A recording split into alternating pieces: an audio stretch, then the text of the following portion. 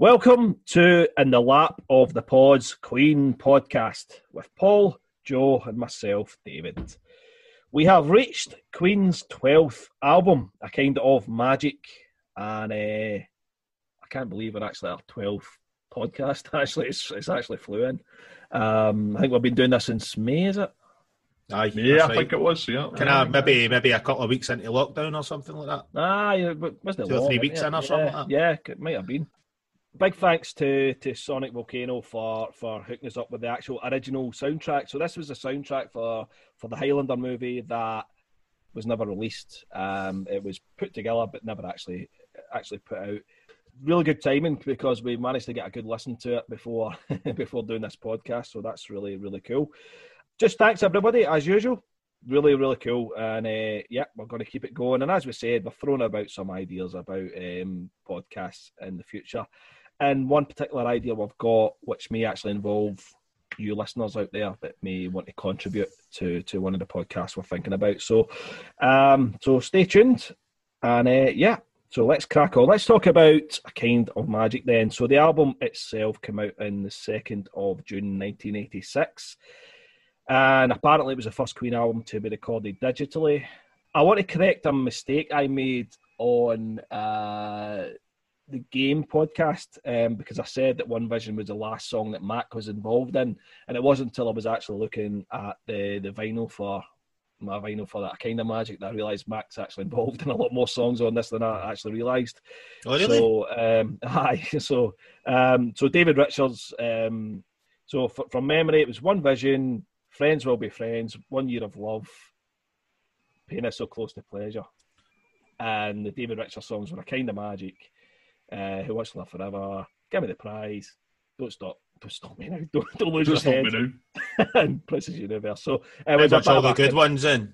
Well, decent ones. We better just finish the podcast now. We're playing Thanks for cards early. Thank you. Yeah, no. Good night. So anyway, so Matt was more involved than I thought. So a wee connection. So as you'll know, we've sort of mentioned it already that this, a lot of these songs were written for the Highlander movie that I'm sure a lot of you listeners out there will have seen. We're going to talk about Highlander actually, and we're going to take a wee break maybe in the middle, and we'll have a wee chat about the movie itself and maybe how the music itself lines up with the scenes in the movie as well. So yeah, the album itself came out and it was a big success. Not a massive surprise given that the year before they played Live Aid and the Queen albums entered into the charts again after that performance, and everyone was really wanting Queen in their lives at that point. And so they definitely were riding on the success of Live Aid. They played, 2 shows at Wembley. I think they could have made that a third or a fourth, but there was other reasons why they couldn't. So there's a lot of people want to see them on this tour, and I think it was largely because of Live Aid. I do not think they would have been able to play Nebworth and those stadium dates. Had Live Aid not happened. Had they not even done Live Aid. So I think Live Aid really, really raised their stock massively. For good or bad, we're not going to get into the debate about a charity gig, making you loads of money. That's a debate for another time. We're not going to have it here, but it certainly had its impact. And I think, gents, just I don't want to talk about the tour because we don't do this on this podcast. Maybe in future ones we'll maybe do that, but such a disappointing set list on this tour. Do you not think, gents? Mm-hmm. Absolutely. Yep. Playing to the greatest hits crowd. Yeah, greatest hits. Yeah, no deep cuts. Just playing to they're not playing to Queen fans. They're playing to people who got into them from Live Aid. I also say as well they watered down their sound live so much in that tour. I mean, I think even the set itself, because it starts off with One Vision as you'd expect. The opener of the album, and then. Is it Seven Seas of Rye right after that? I can't remember the order anyway. It's like a medley in it. It's like a medley. I think it was, yeah, Seven Seas of Rye. Seven Seas of Rye and The Lap of the Gods, Tear It Up, and then you've got before Tear It Up, it's the Brian teases with the Liar riff. Yeah, that's right. Probably if you're not aware of the set list and you're so in this the is crowd, pretty you're cool, thinking, aye. this has got to be Yeah. brilliant. So it's really disappointing because at the start they're like, it's almost like, do you know what? There's your We'll get this. there's your Get it classics out of the that way. go for And, the old crowd, you know, and then they just and- jump into all Yeah. the singles after that, and it's just so. And then they do a rock. rock and roll medley as well, and you're like, you know. could have been playing Liar I or know. something, you know. And Yeah. I think that's it. Or- Look, for the listeners out there, like this has maybe started off a bit ranty and a bit kind of moany and all that. But yeah, just thought we'd talk about the tour. But because it's the first time that you'd look at a Queen set list. If you're a certain type of fan, if you're a fan that loves the singles and that's your world, then you're going to love Wembley and you're going to love that tour. It's just not really for us because there's much better songs. I put that against Live Killers. It's been laughable, man. Exactly, man. I think you've probably gotten over that. Rather than come to us each individually to talk about a kind of magic and, in terms of, summing it up at the start or giving our thoughts, it's quite obvious what we're feeling about the album as a collective unit here. So what we'll do is we'll just dive into the tracks rather than just hear us moaning about this album again in a few sentences. But I think we'd all agree that this is. I mean, I think on the works, what you saw was the band getting their credibility back a little bit and their creative juices flowing again a little bit, albeit in that kind of pop framework, But if the works had came right after the game, it would have made total sense. You can see those two albums go, yeah, that's a natural progression from the game, or not a progression, whatever way you want to look at it. But it would fit as the Fallen album. It's not that far removed. Absolutely. I think when we get to this one, it does feel a wee bit like, patchy. Yeah, Patchy. it's patchy, and I think they are really, really polishing things. And I'm probably going to contradict myself because a lot of the production on this, from David Richards, I prefer to Mac's production, and that's the stuff that sounds, sonically, like that, big sound. I think there's a difference. I think there's a difference between something sounding polished and sounding good. You can have something that sounds massive, that sounds that's good, but then you get something like Def Leppard where it sounds like exactly, man. It's a good point Joe makes that it's been polished to that degree because it's not. But I think there's definitely a sanitisation of Queen's sound on this album for me, and probably for you gents as well. But anyway, let's get into it. There's good moments on this album, and I think there's at least one great moment on it. At least there's maybe a couple. Yeah. There's two for me. Yeah, it's maybe David, this world is only one sweet moment set aside for us. That is, mate. That's true. Correct. And this album's only got one sweet moment. Two sweet moments. Sweet moments, mate. Nah, there's a few, I think. Right. Anyway, let's crack in. Right. Let's talk about these. Let's talk about these songs. One Vision, first track in the album, as you know, was actually released the year before the album, and they used it on this album. There's an Iron Eagle as well, another one that's part of the soundtrack. Joe, step in here, man. One Vision. Right. So yeah, One Vision. Going back and listening to it and stuff like that, it's I kind of think it was quite an interesting way to open it because it almost sounds like early techno. Because you've got the the dun dun dun dun dun dun, and then it comes in boom boom boom boom. At that point, I don't think techno was really a thing. I know there was like early electronic music, but see that certainly house and all that was a thing about that time. But I don't know if it. But to me, it sounds like techno because it's got the boom boom bass drum, And I thought it was quite interesting. Obviously, when you think about it, because it's kind of leading you in a little bit with a false sense of security. Obviously, I know that you guys have said that the song was released a year previous, so it's not going to be like a massive surprise because people have already have heard it. But for talking sakes, if somebody hadn't heard it, if you're putting this on, you would probably be like, "What the fuck is going on here, man? It sounds like it's going to hand me more hot space dance kind of type stuff." And then then obviously the guitar comes in and stuff like that. And again, a really, really good riff, man, but the production just is weak. The guitars are so low in the mix, man, and it's a really good riff, and it's buried in bass. The fucking bass guitar is louder in this song than the actual guitars.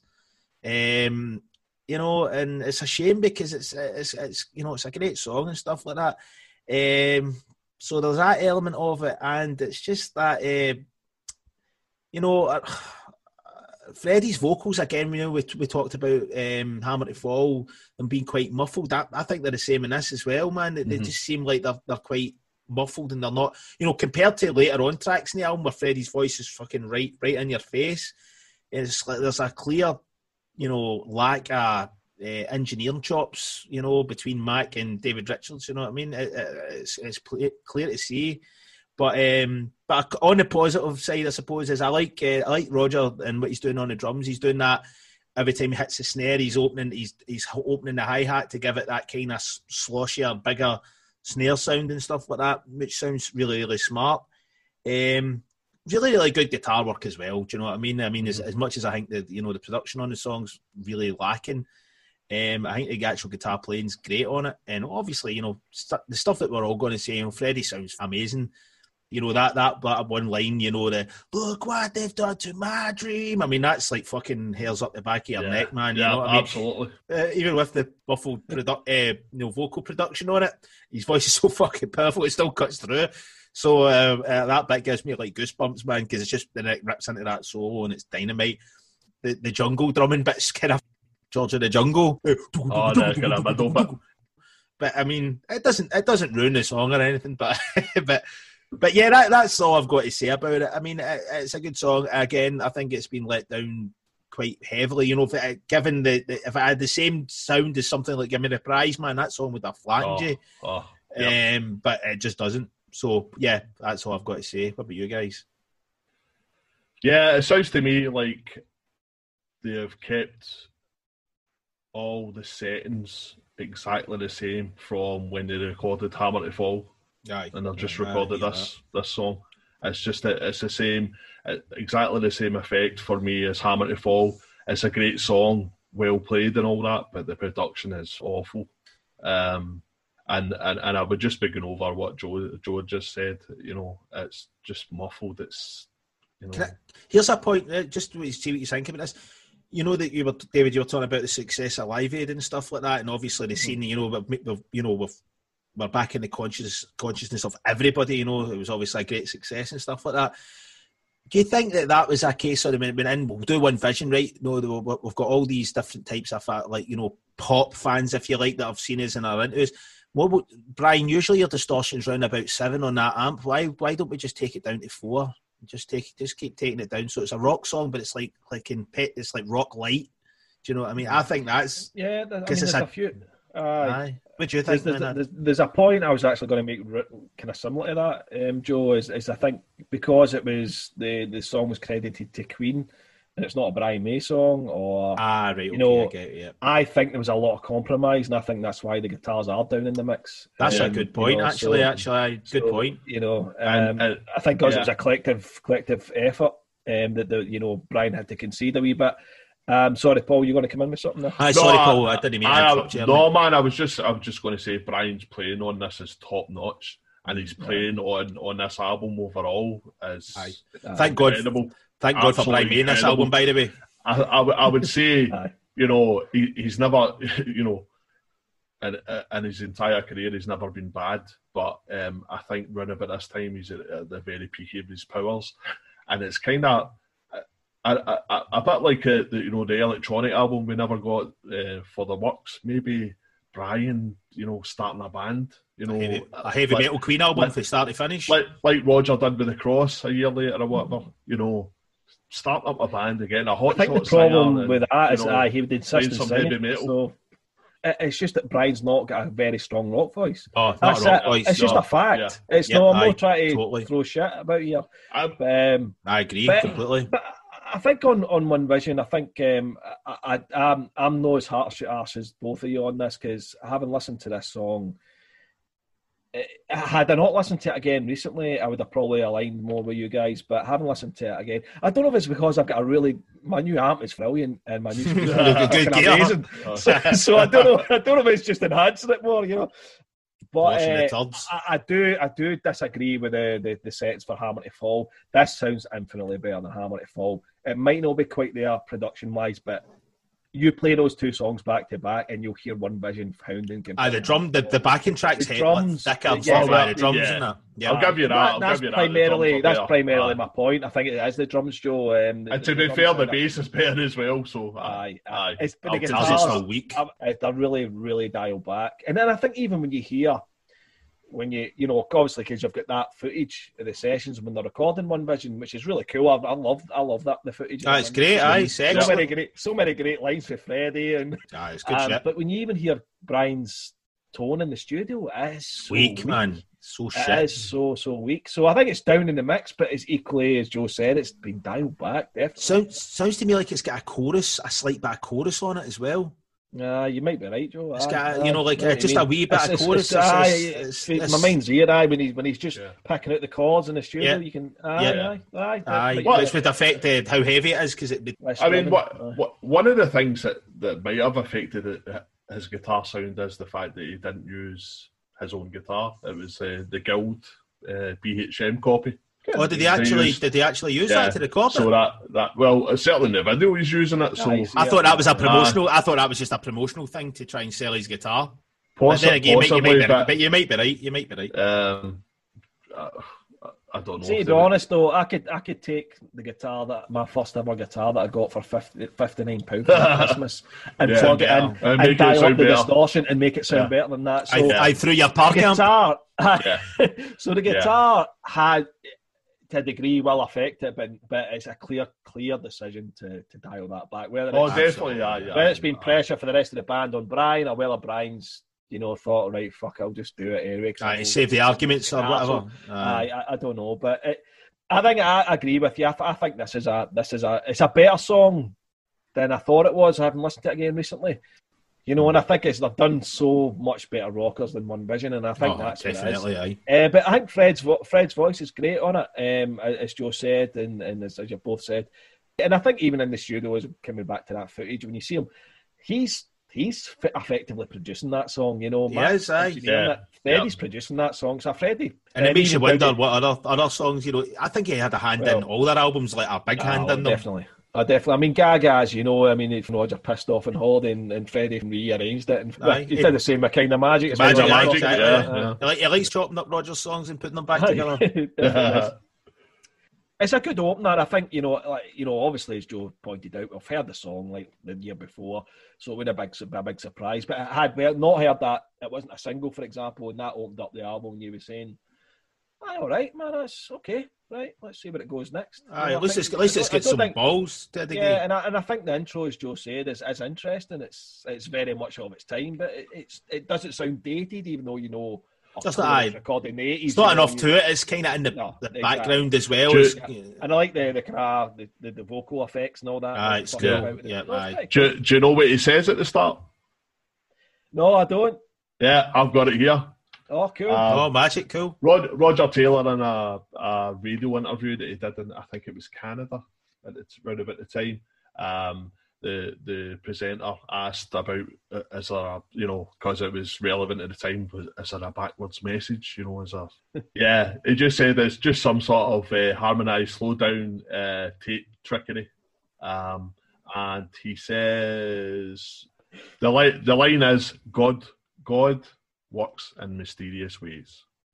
So that's what it is. That's slowed down. Right, because you see Freddie in the studio doing that bit. He does, yeah. God works in mysterious ways. Right. One last thing I'm going to say, and then we're going to move on to another track. We've had conversations off air about this with Queen and this period of Queen. This is a continuation of let's save the world. Is this the world we created on the works? You've got One Vision. There's another one on this album that's the same, and then you get it again on The Miracle, and you get it to a lesser degree on Innuendo as well. It's like if you're writing a protest song, you've got a guitar, acoustic guitar, and you're writing something protest, and it's got feeling and heart, and it's coming from the right place. You want to listen to it. As we said before, when you get multi-millionaires saying, one this, one that, let's all get, so the messaging in a lot of Queen songs in this condescending, as well. Mm-hmm. Anyway, and it's like a lot of people say they cashed in in Live Aid with this song. Yeah, a lot of people say they cashed in Live Aid with the message. Literally, I was going to say. I agree. I think they did. barefacedly cashing in on like a huge charity event. Yeah. Oh, it's obvious they ran to the studio pretty much from the fucking venue, man. Get into the studio. Much, Paul, I'll let you come in first on this one. Give me the price. This is a great track, especially up to this point. Certainly since probably Jazz, Brian hasn't really let rip. A wee bit in the Flash Gordon album, perhaps, but I agree with you. Not really any heavy songs at all. And the beast is out in this one. Just an incredible track. When you think about what you've heard up to now and all that on the album, this is just like this band can still do it. There's still hope for this band. I've been a bit despondent up to now. It's picked up a wee bit, maybe with the previous track. It's certainly picked up a lot with the previous track, but you're like Queen. The previous track, meaning the previous track we've discussed, not Who Wants to Live Forever. Just to clarify that, you're meaning... Oh, right, Who Wants to Live Forever. Because there may be some listeners out there going, are they going to trash Who Wants to Live Forever? It's like... No. Who Wants to Live Forever? Yeah. Aye, that's what I meant as well. The sweat. So you've had Who Wants to Live Forever, which we'll talk about, and then you get this, and it's just like it's ripping,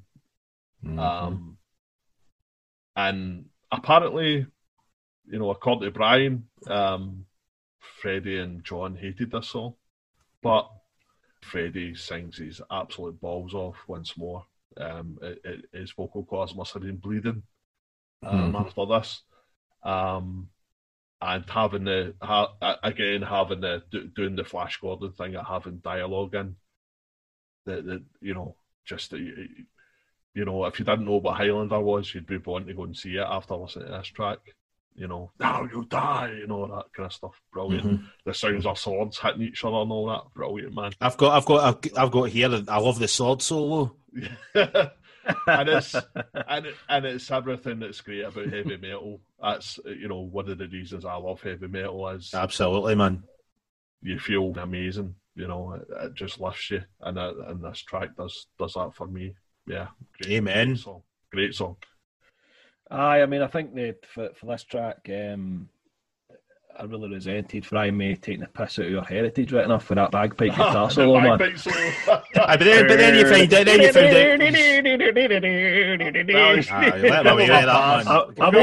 His mum's Scottish, man, so he gets a pass, man. I'm only joking because I actually really like it. That's cool, I know.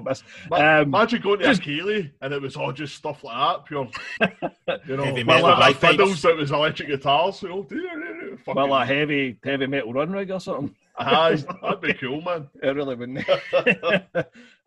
just coming on the track. The intro solo is fantastic, especially because it uses a sample, as Paul says. That's the one thing that I'm sure Joe's going to be exactly the same that I picked up on it as well. Is the samples out the movie really raise this song as well. Definitely worked well. It gives that Flash vibe. It feels soundtracky. Yeah, and we'll discuss what album we wanted, and you can probably guess what album we wanted. But so that's really cool. I think Freddie. I can't even find the words to actually to sum up that vocal performance. Shouting. As much as Freddie, there's a lot of things that can be said about Freddie. Wasn't he that theatrical when it came to singing? Certainly singing rock songs, he wasn't. No, it was just straight aggression. Because he wasn't a heavy metal guy. He wasn't. That wasn't his culture. That wasn't really what he was. So well, he was in the early days, I'd say. But... Aye, he was into Zeppelin and. He was a heavy metal guy in the early days. I think Jimi Hendrix and stuff. He did go. But metal hadn't really got its, histrionic side. But at that point, I agree. There's no way Freddie. There's no way Freddie was keeping up with like Judas Priest or anything like that. He was more into the Dungeons and Dragons stuff. Really came in later on. No, you're right. Late 70s into the 80s. But the vocals. I remember a time. Get back to another anecdote here. But again, that same solid rock pub in Glasgow, which I just don't go to anymore because again, we asked for a Queen song. We asked for Give Me the Prize. I think we were out, you know, just having a drink, Joe and I and a few other mates, and we asked them to put Give Me the Prize on.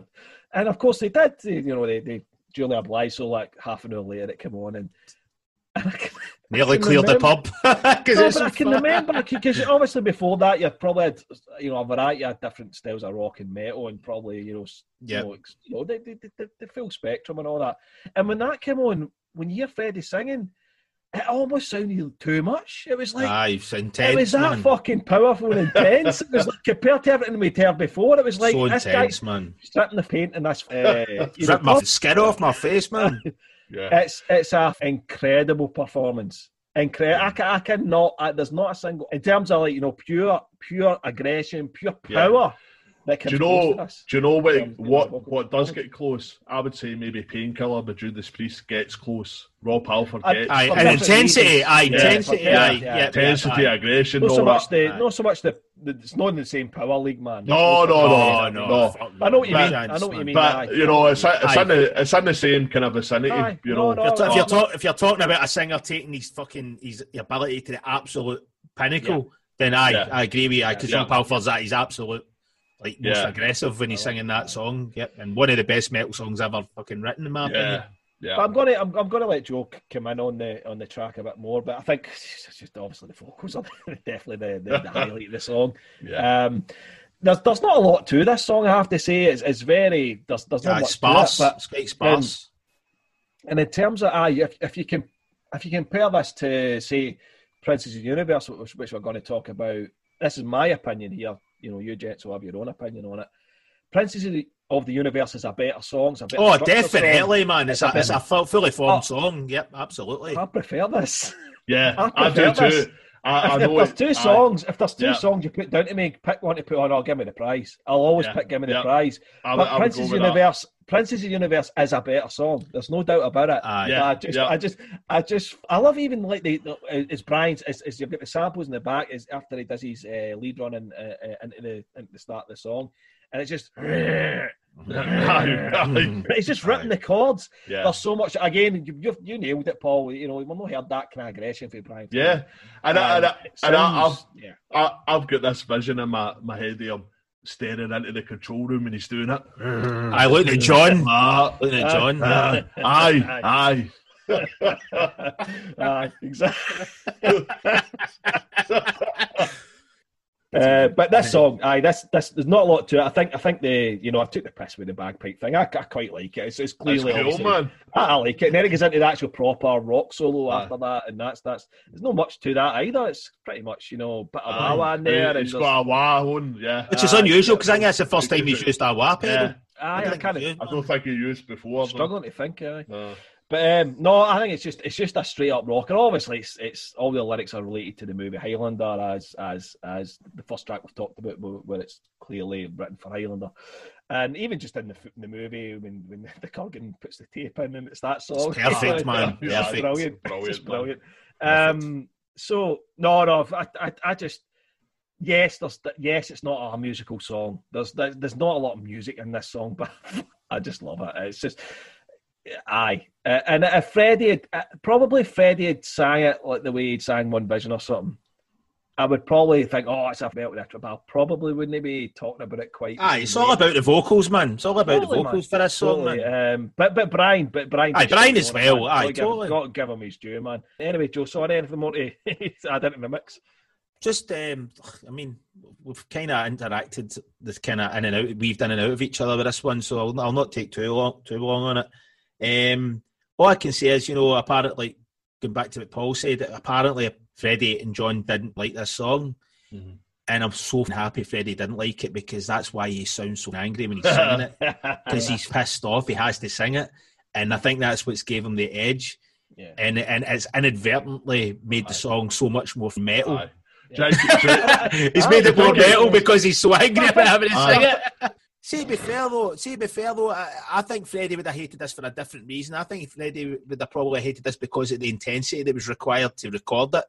I think there's probably two. I mean, it's conjecture. I mean, I'm just assuming that. But no, exactly. Freddie was definitely, the guy loved heavy guitars as well, as you know, because he wrote Princess of the Universe, which is what is in some ways just as heavy as Give Me the Prize, maybe not vocally as intense, but, musically, it's a metal song. It's a metal song. Absolutely. So, but John, I think, would hear it because he just doesn't like guitars. And I think, harking back to kind of what we're talking about in the works, David, what you said about them, like kind of almost John being kind of vindictive towards Brian on Want to Break Free by I don't want you on my song, because I'm in a stage in my life now where I just don't like guitars anymore, so you're not going to play. I do. I mean, as much as I love John, and I think John's the only person that's come out of Queen now with his integrity intact, and hats off to the guy for it, man, because I love the guy for that. But in a way, I think John was very much against heavy stuff at this point in Queen's career. I don't think he really was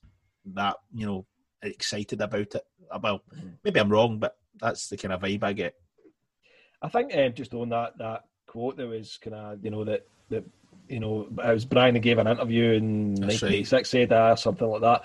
I'm always sceptical when I don't see the quote, though. That's just what some person's take on it. I'm always sceptical. Oh, right, okay.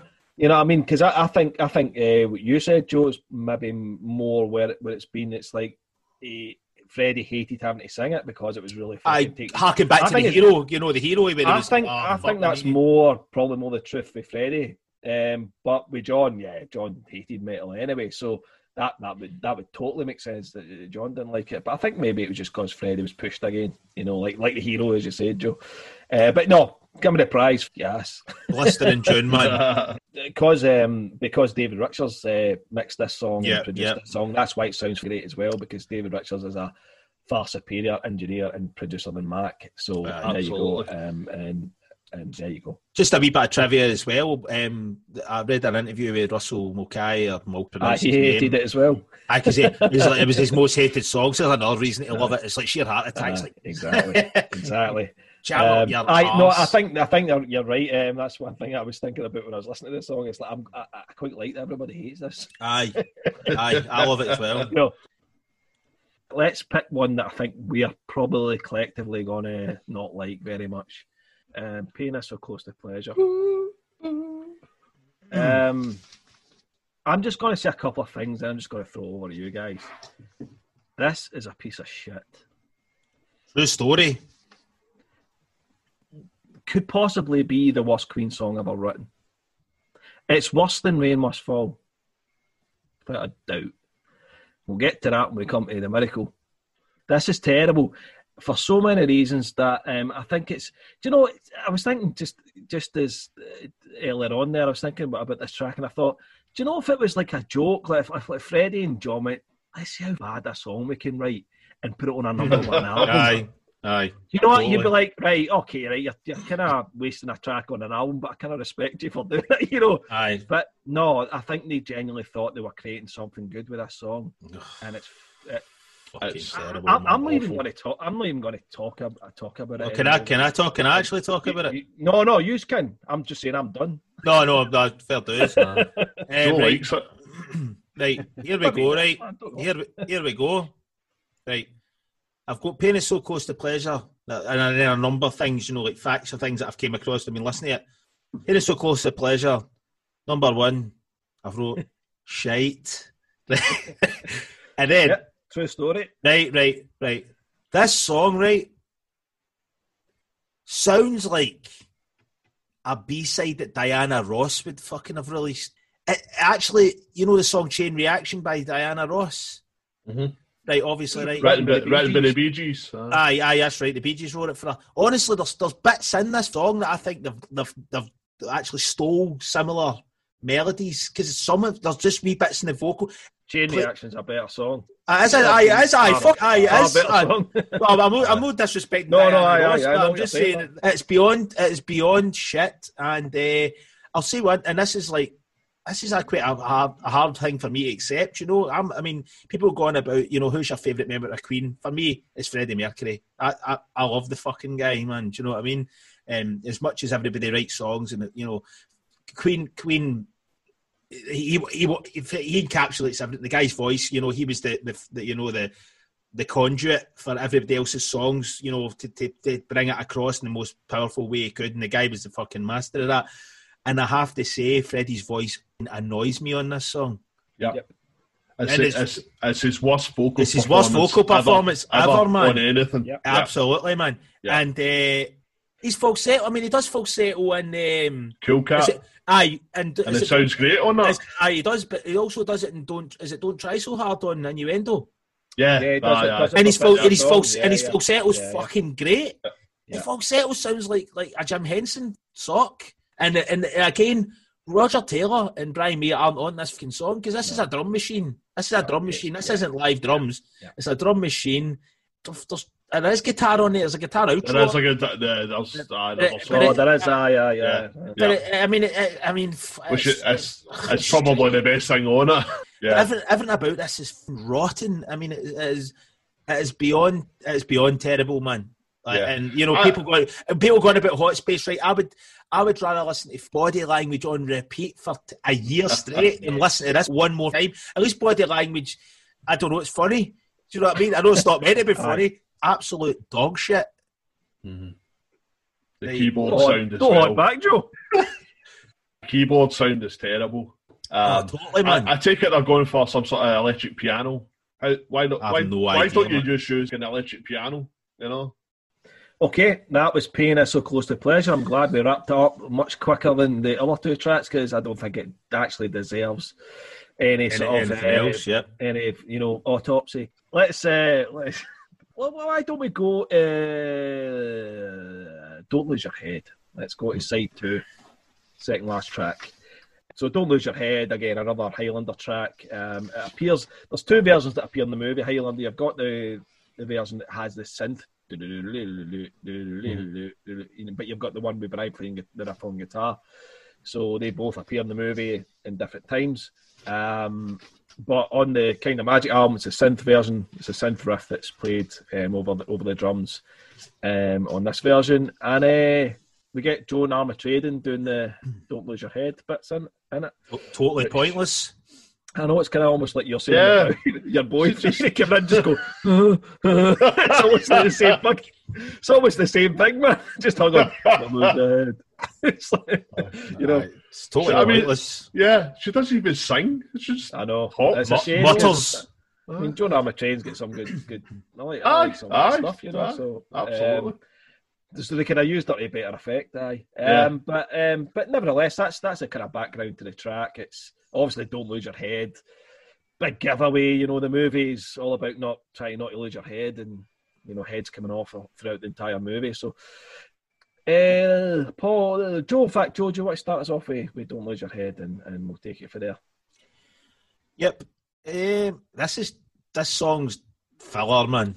For me, it's just filler. It's not to me. It's not a properly structured song. It's just like a drum loop or a drum beat that's just repeated and repeated and repeated.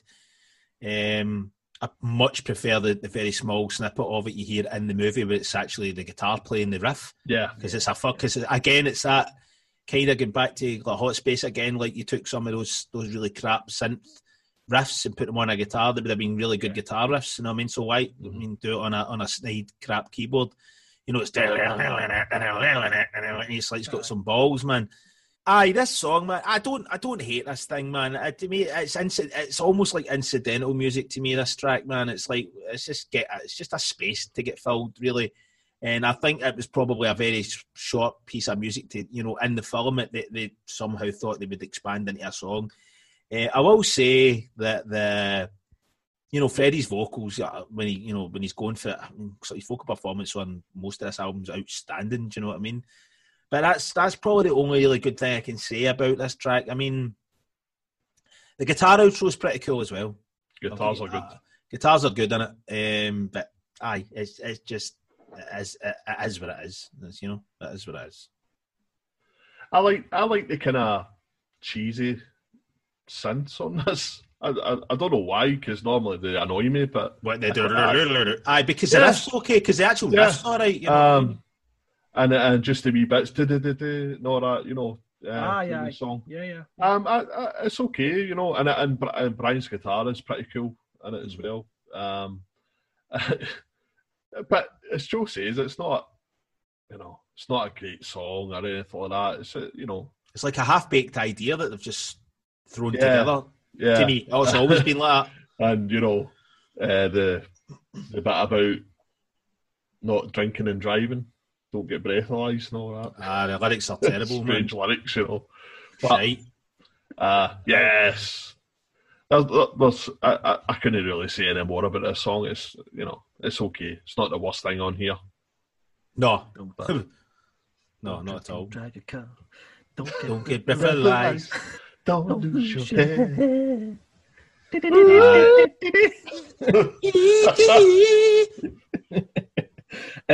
lose your head. Aye, fucking Clancy Brown's the best bit in the song. Who does that bit? Clancy? It's Roger. Oh, is it Roger? It's not a sample. When you actually listen to it properly, it's Roger. It's Roger just copying. I always thought it was Clancy, man. No, that makes sense. Aye. Makes sense, aye. Yeah. Because obviously, because the Kurgan isn't in Queen. It's true. Fuck you, Michael. Do that, that'd be cool. Aye, get Clancy in to fucking do Pain is So Close to Pleasure. Pain is so close to pleasure. I've been into that. That'd have been cool. It sounded like Jeff Walker from Carcass. Big Carcass shout out. Aye. I actually like this song. I probably like it better than used to. I like the fact that it's quite minimalist, because you've just got the same drum beat through the whole thing, effectively, and it's again David Richards, knows how to bring that big sound out. Aye, it sounds Mac, big. Aye, that Mac wasn't able to do. And I'm the same as you, Paul. The synth sounds actually, they're all right. Even the wee kind of incidental bits and all that. And Freddie's voice is actually great. And I don't know, it's just a vibe about this song that I just really like. And I don't really have the vocabulary to really describe what I'm feeling. It's kind of low key, isn't it? I mean, I like it. I think it's just. I think it's it's a Highlander track. It probably. I mean, when you actually listen to it, it sounds total mid-80s cop show type of music. It's kind of like. It's very Lethal Weapon or something, It's like it's got that kind of very American. Film music, It reminds me, which makes sense, I suppose, given that it was in fucking Highlander, Do you know what? Now that you mention that, what it reminds me of? See, Brad Fidel. Is it Brad Fidel, the guy that done the music for the first Terminator film? It's Brad Fidel, isn't it? Fidel, Brad Fidel. Aye, something like that. Yeah. Listen, the Terminator sound, the original Terminator soundtrack. There's a lot of that. That kind of shit. So I don't know if that's maybe been a wee influence, because that soundtrack's really good, by the way. For 86. That's great. It's amazing, man. That shit's brilliant. That shit's great. But see, a lot of the actual synth stuff, it's just all synths. I just said, it's really good, man. It's really good. But that's a good sound. I forgot about that music. I get it checked out, man. It's quality. Cool. No, I like it. I like it. I think it probably, it could probably fail this filler, as Joe says. But again, I wouldn't have it. I wouldn't not have it on the album. I think it belongs. And man, I get that. I'm not offended by it. And it's better than a B-side. A lot of the songs that are filler, you think, could have been a B-side. I think this is better than a B-side. So for me, it's so. But anyway, don't lose your head. I think again, just a good pounding Roger track. He drums right up in the mix as you'd expect, and cool. So. That is Don't Lose Your Head. So let's do another track. We'll do one more track and then we'll have a wee chat about the movie. Cool. And, let's go to 1 Year of Love, because this will lead us into the movie, because obviously it's quite early on in the movie. We hear this, the track. In the bar. Yeah. In the bar. Yeah. So anyway, this track, I'd say the ballad on the album. You could maybe argue one other one's a ballad, but this is a proper, love song and all the rest of it.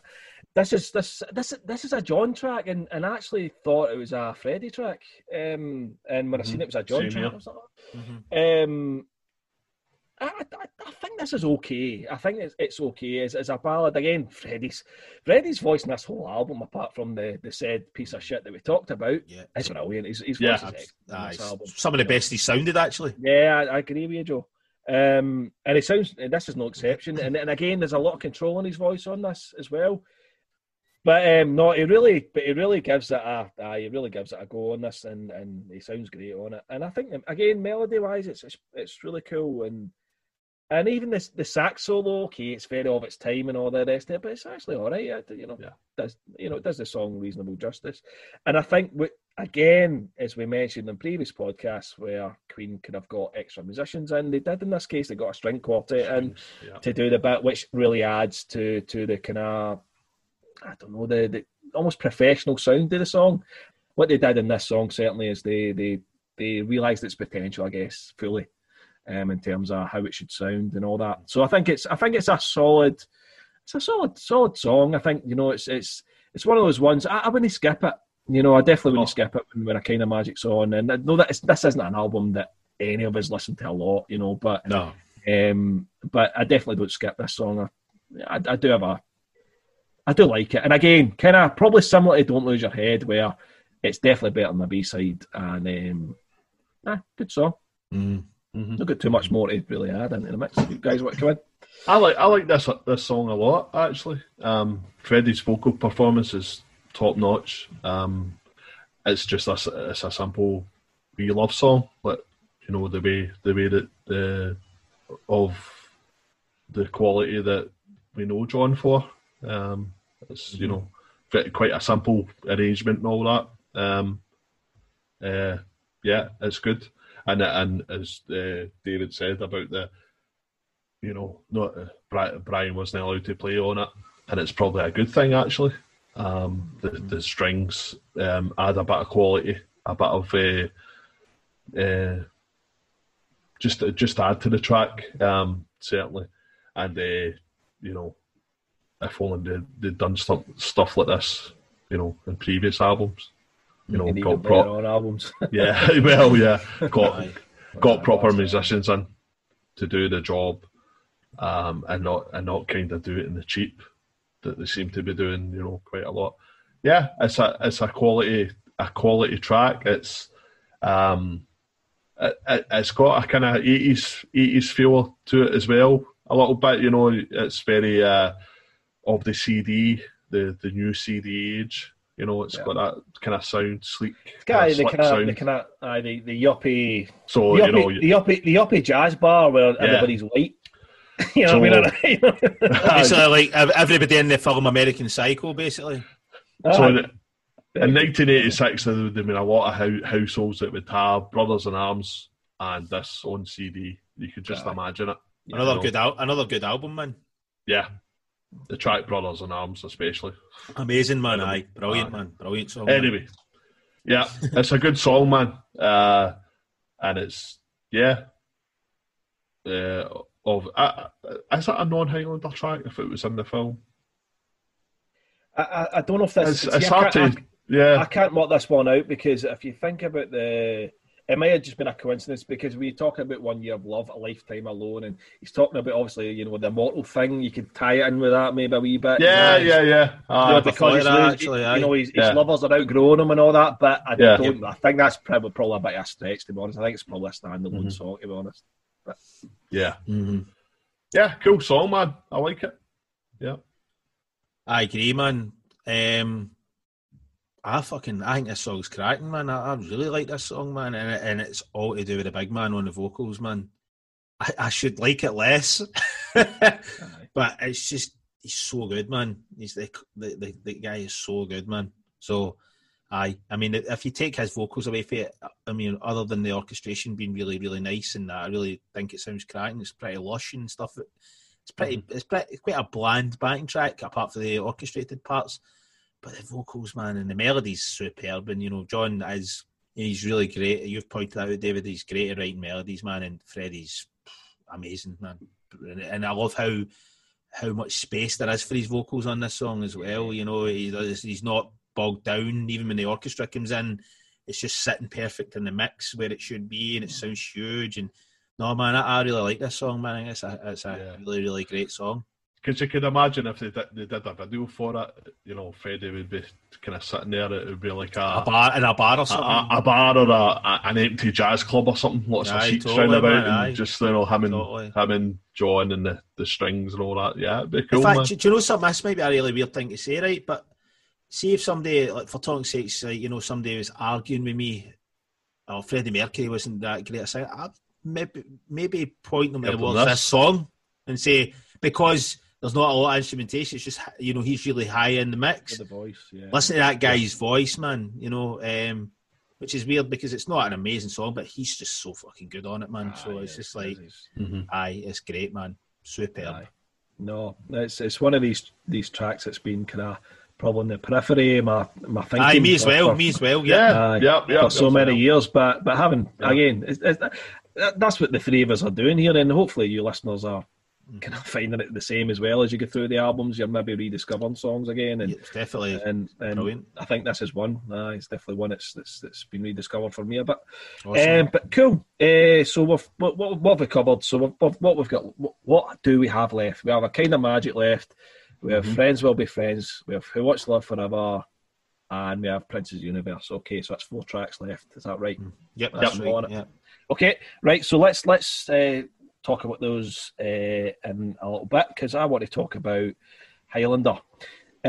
So there may be some listeners that haven't watched Highlander, and maybe if you're of a younger generation and you know you look at this movie as being a bit ridiculous and why would I waste my time watching it? And I get that, I understand that, you know, but I would certainly suggest giving it a watch. And you know, I think a lot of its flaws are what make it great, you know, in many ways as well, you know.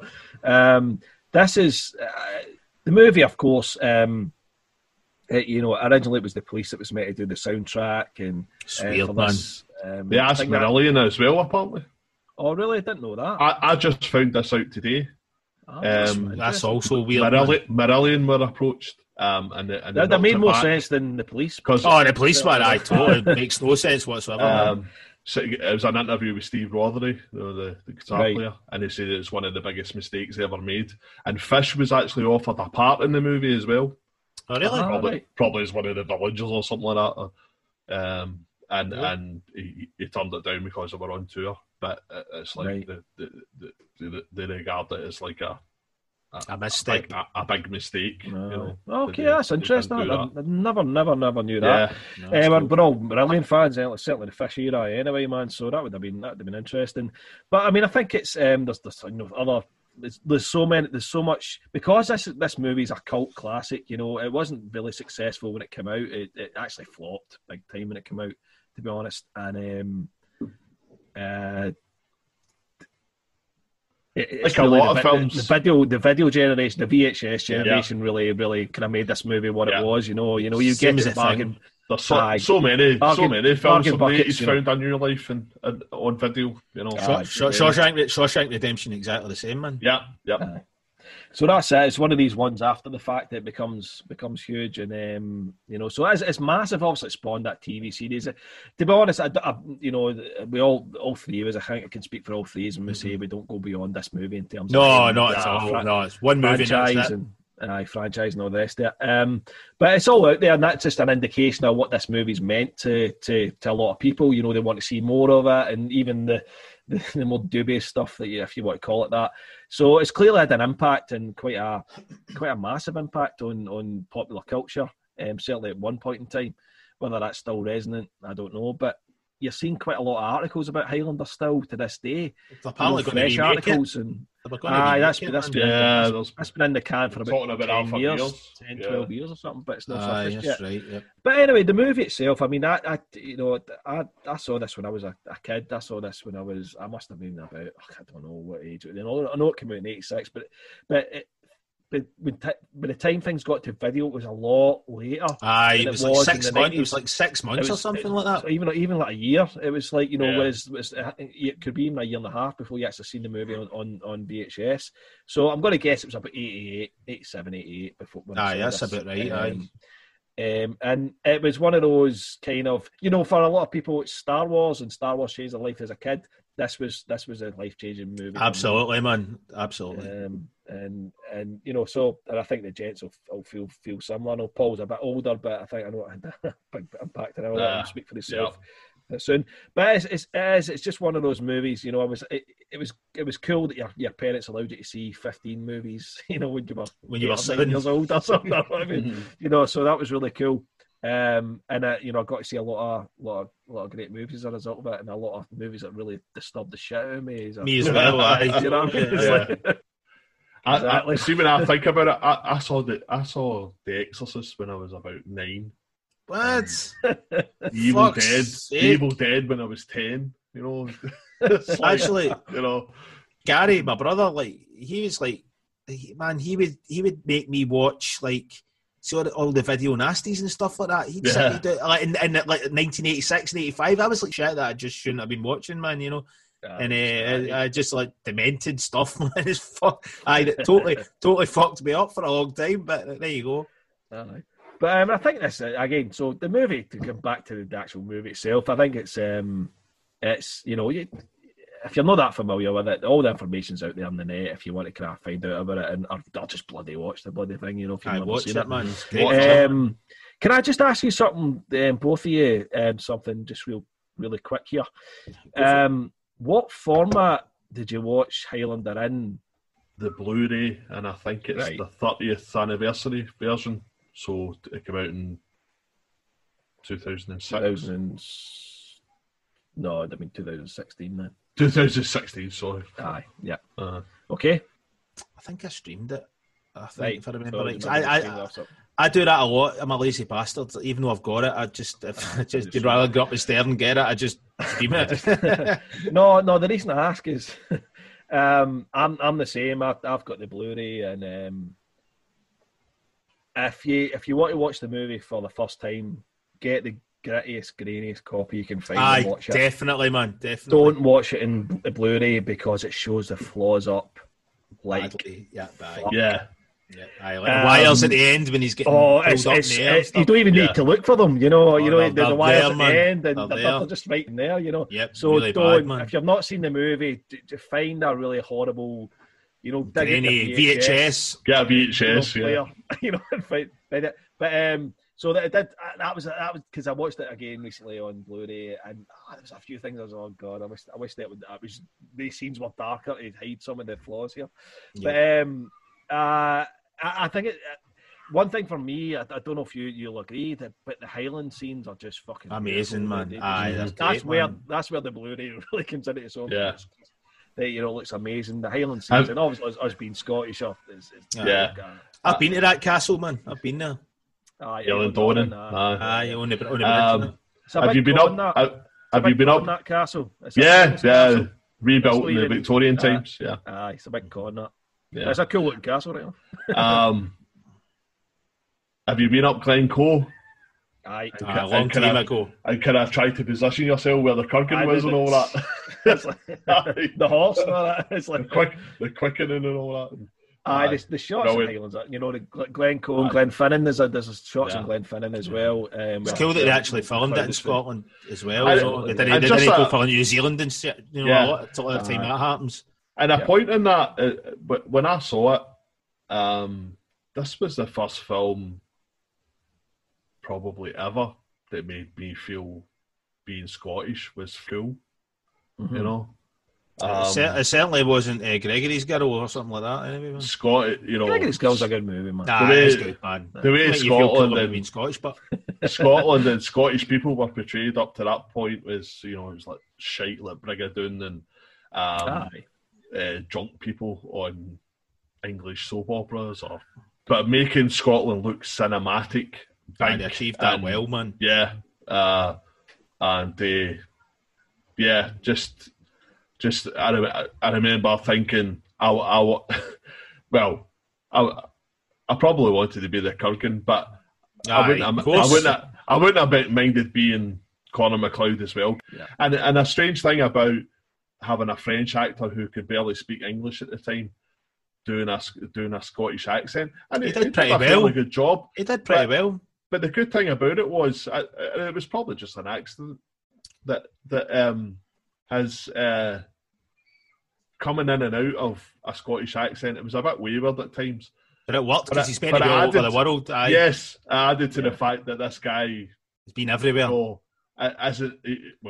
Lots of different places. Aye, well, that's it. They even wrote it into it. Aye, they even wrote that into it. So that makes spoilers sense. for the second movie. He's an alien. Fuck aye. Horse shit. As soon as I found planet that out, I was aye.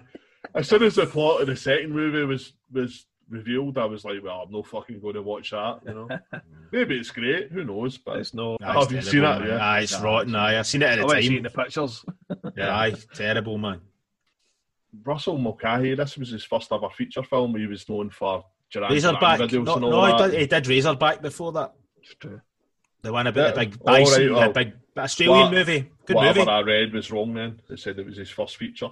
Right. I'm sure Anyway, it was Razorback. right. No, you're right. He did do something before, but I think he did. You're right. He did do like music videos and all that before. Aye, he did. Aye. Yep. So, he's got a lot of tricks here that he uses. You know, there's a picture of the fish tank, and that's amazing. Aye, up, and then it reveals Connor and the boat. On the lock splits and all that. Nice. The wrestling scenes and all that interspersing. Amazing. And the first scene in the parking garage where he's fighting Facile. Aye, totally, man. At the end when he kills Facile and all that, and the cars just all start lifting and it's fucking great. Do you know I guess like see when he goes like Facile. Wait. It's like, what's he going to do? You know what I mean? It's like all right, I'll wait. Let's talk about this. It's like let's go and watch the rest of the wrestling, and then we'll discuss whether I'm going to chop your head off. And his theory about like why he cut his head off and all that, Aye. And then fucking brilliant. Some good pattern. See the bit when he's doing the acrobatics, like the backflips. There's no need for it. And be quick, I can't even run. Just run, mate. At that point, I always, when he's backflipping away, I always just think, why does Conor McLeod? Because he can obviously run faster than he can backflip. Why does he not just run up afterwards?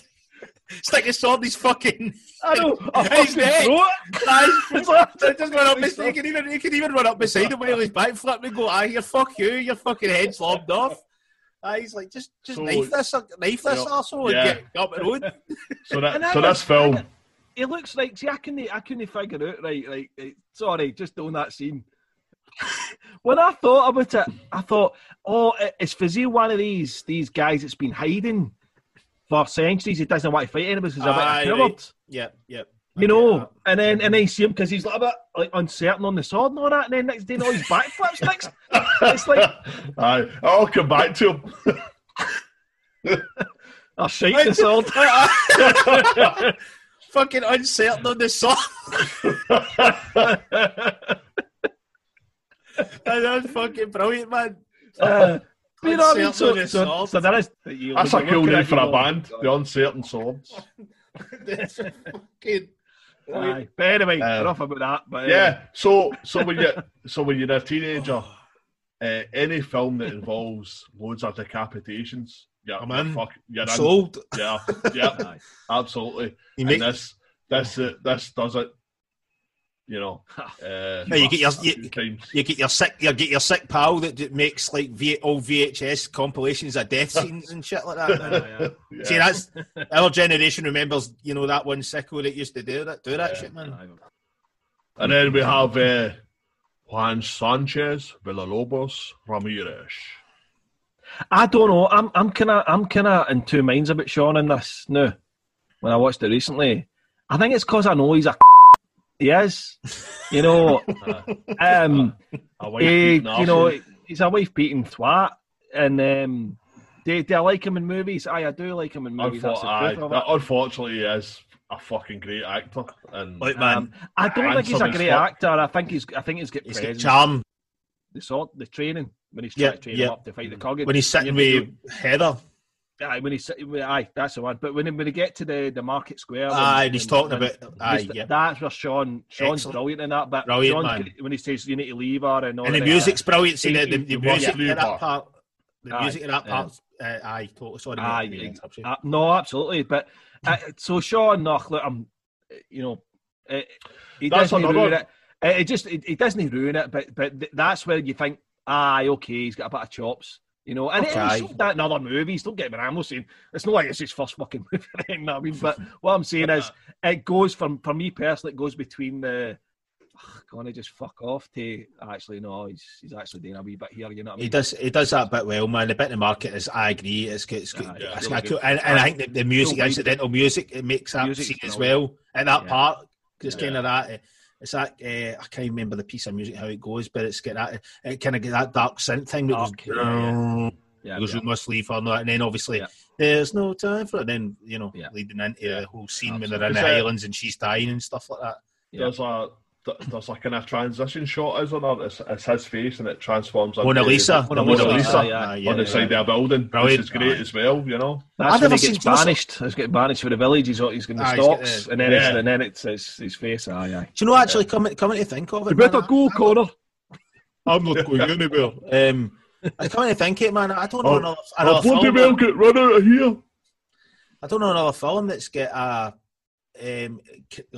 split screen stuff like that. I don't think I've ever seen that. The transitions, I think the transitions are brilliant, man. Were pretty original, to be honest. I think from what I can gather with documentaries and all that, they kind of influenced a lot of other movies later on. Absolutely, because the fish tank bit obviously has got the fish tank and the flat in New York, and then it obviously pans right in the fish tank, then pans up to Loch Shiel when he's on the boat. When he's on the boat. But what they did with that scene is they actually dropped a fish tank into Loch Shiel with the fish in it. That's cool, and they actually put the camera so they can just marry the two scenes together. And that's smart, man. That's smart. Out of the loch with it. So there's all really cool. There's so much bad direction in this, I have to say, in Highlander, but there's so much really good shit in it. And that's an example of when it's at its best, you know. The Highland scenes I think the Highland scenes, and again, it's maybe a bit of kind of bias in there, you know. But I think the Highland scenes are almost flawless. Up until it's just the fight between the Kurgan and Ramirez. But that looks and that staircase terrible. It looks you can so clearly bad. See that's a soundstage. It looks awful. But I think because obviously that's not the Highlands, but all the Highland scenes and how they look and how they're put together, they all look great. And I think that's as Joe kind of pointed out when it says, you must leave her brother, and it goes into Who Wants to Live Forever.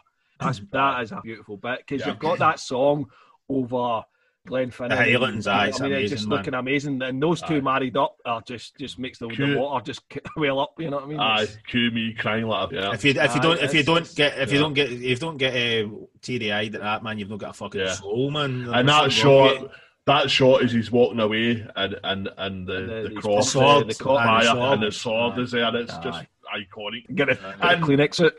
and you can. This, to all intents and purposes, is a cheesy 80s action movie. It really is. It is. But you can really, there's the stories actually. You can really feel the love between them two. I think that's the and all that. And he stayed with her until she was an old woman and all that. It's actually really beautiful. And then Who Wants to Live Forever comes on. You're destroyed. Do you know something as well? I think because obviously we're talking about Christopher Lambert. At the point he did this film, he could hardly speak English. Never mind trying to put a Scottish accent on.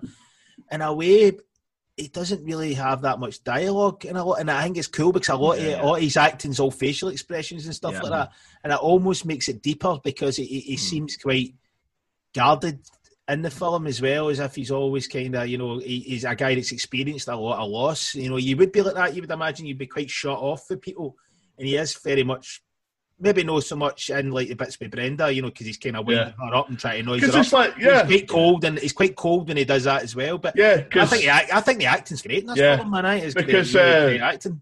When he meets Ramirez, and Ramirez is saying, "You're Conor McLeod from the Clan McLeod, banished from your village," that's brilliant. And it cuts to him remembering getting banished from his village. It's as if he's suffering from PTSD or whatever. You're probably right, Joey. He's actually got great eyes. His eyes are brilliant. Brilliant his eyes, the expression he's able to use with his eyes is really because even like the bits where he's getting interrogated and Garfield, the cop sitting, and he's just kind of staring at him, and Garfield starts getting uneasy. Because he's got any fear, and he's just like, Is it the very first scene we see when he's sitting in the... And it's just his eyes that are lit up. And it's just the eyes lit up like a matinee kind of, white movie type thing.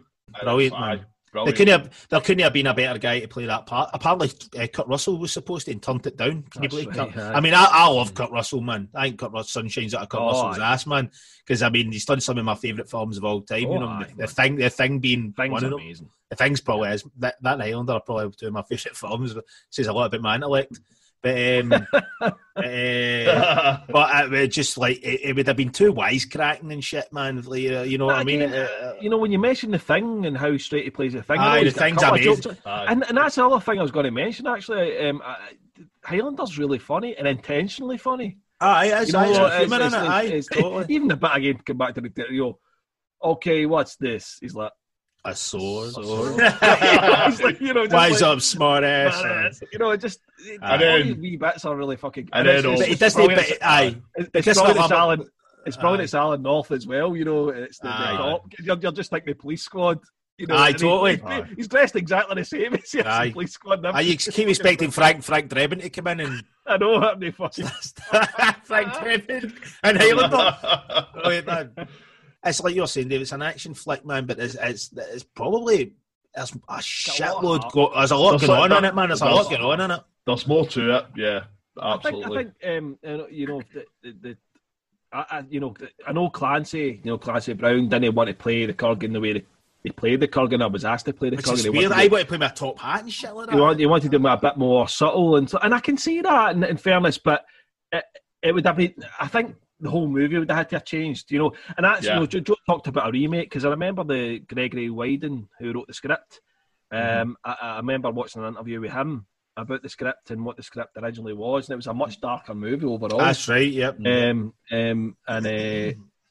I can't remember the actual details, but again, the information's out there. But it sounded like a movie I definitely wanted to see. So I thought, I'm thinking if it's a remake, they should do that. They should actually go back to his original story and maybe make it that. Then you've got Highlander, the 80s big action movie that's again admittedly get the heart and all this, but you've got this other version rather than just a kind of copy of that, So I would quite like to see that if it's get the right director and the right script and right actors, of course. But so I can get Clancy, but the way Clancy plays it is, he's one of the great screen baddies of all time. Maybe the best, man.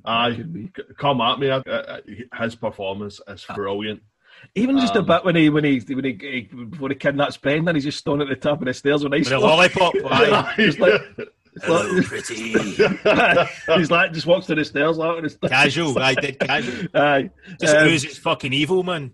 But when he's first introduced in the movie, it's one of the bits that always makes me laugh, and I look forward to hearing it. It's when he goes, called Connor among them. There's one called Connor among them. And he goes, aye. Aye. Remember our agreement, Murdoch. I fucking love that bit, man. The boy is mine. that almost gives me the same when you hear Freddie's voice and Give Me the Prize. It almost kind of makes the hair stand up your neck because it's just when the camera comes from the top. If I remember right, it swoops down to him, and he's just like, and he's kind of side on. He's got the skull armor and stuff on his face. The scene near the end in the church, the two of them, Kurgan and Connor, and it's all fairly light-hearted. They're kind of, having a go at each other and all that. And then Connor makes a grab for him when he realises that it's just the way Clancy Brown just turns. And he grabs his hand. Remember what Ramirez taught you. It's just the way he does it. It's fucking because it's all pantomime villain, and then it's dark. It's really dark. Shows his teeth. It's just a wee subtle thing, but fucking. It's just dynamite, man. It's the bit I know Joe likes this bit too. It's the bit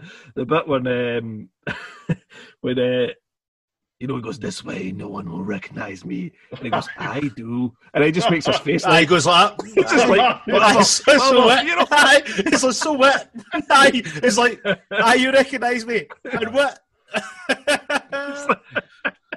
Brilliant. And the nuns. Happy Halloween, ladies. Aye. I love the movie where they're doing the album, man. the but Kurgan, when he's in Highlands, man, especially when he goes to fight with Ramirez and their house. It's a double of Colin Gregson, man. The double. Colin Gregson for Bad News is. He's fucking the same wig. Same wig. Even the eyes are kind of similar.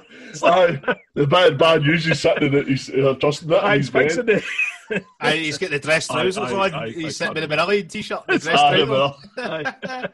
Aye, you're right, David. It is. That and Pete Steele as well, man. Definitely the height with Pete Steele. Pete Steele, man. Aye, Pete Steele could do the Kurgan if it wasn't indeed. That helps. He's alive. There is. I think if somebody watches it for the first time, you're gonna see a lot of flaws, and I certainly noticed them recently when I was watching it. It's not because I was trying to look for them. It was just they were quite obvious this time when I watched them. Yep. Some of the direction is actually awful. There's a bit when he first meets the Kurgan in New York, in the forge. Mm-hmm. Sort of, when Brenda's following him and all that comes out. There's a bit where he just kind of. It's like Brendan and Connor just kind of almost like move away dead slow, and the Kurgan just walks behind them dead slow. You're like, I know the bit you're talking about. You're like, that looks terrible. There's some scenes in it that look. We talked about the wires and all that. And the bit I sent you guys a picture of the bit where it shows them fighting the Silver Cup side. There's a guy with a ball cap on. Playing the Kurgan.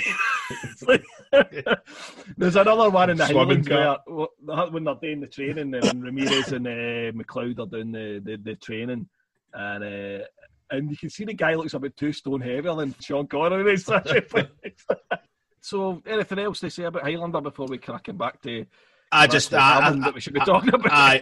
I think it's. I'd be amazed if anybody, any Queen fan hasn't seen this shit, man. I think this was a starting point for people our age to get into Queen. Was probably seeing this film. Yeah. But yeah, I love it, man. I love this film, and I love the flaws as well. There's so many plot holes, and God knows what. And I'm still not absolutely sure what the prize is. It's always just say this at the end. Well, it's basically you can die. That's it. Your life can. You die. That's what you can get all the knowledge and stuff like that in the universe. Everyone in the world and all that. You become try and get them all to agree with each other. Get all the diplomats to kind of talk to each other and all that. So he would be almost the guy in the middle.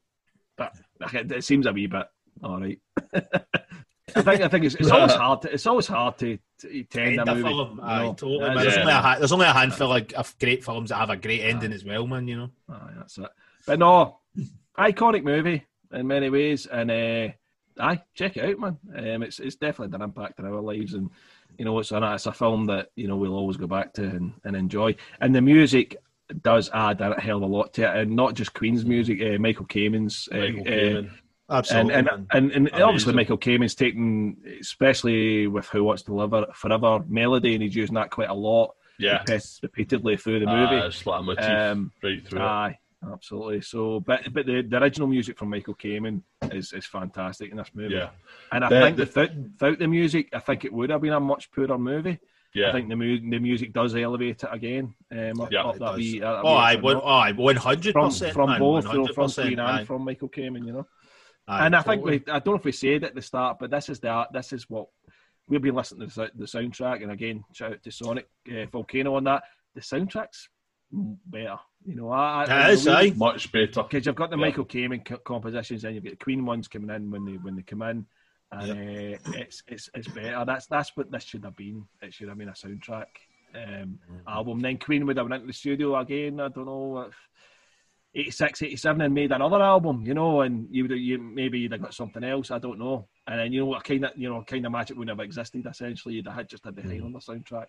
But I think the fact that that was clearly what was going to happen, but they re-recorded them all for a kind of magic. I don't know. There's a bit of laziness, seems to say. I don't know what you gents feel about this, but I feel it's like a wee bit like.